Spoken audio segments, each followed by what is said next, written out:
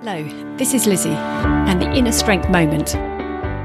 Just in case or just in time. When we lead with just in case, we are using ideas and data from the past to prepare for the future. When we lead with just in time, there is a necessity to focus on the here and now. It might feel more comfortable being more prepared, but there is a danger that in the process we are serving the needs of the past. Being ready for what is next means working with the here and now. What are you doing today that's ready for tomorrow and today, rather than dwelling on the past?